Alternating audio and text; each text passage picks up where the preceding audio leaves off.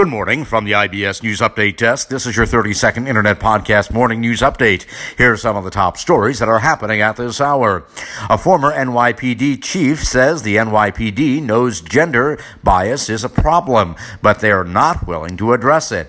Also this morning, President Trump says that he opposes more funding for Postal Service over mail-in voting. And the U.S. Office of Special Counsel says President Trump can give a convention speech at the White House. And that is your 30-second Internet Podcast Morning News Update for now. We will have more podcast news updates throughout the day. Until then, from the IBS News Update Desk here in downtown Chicago, I'm Nicholas Anastas, wishing you a very good morning.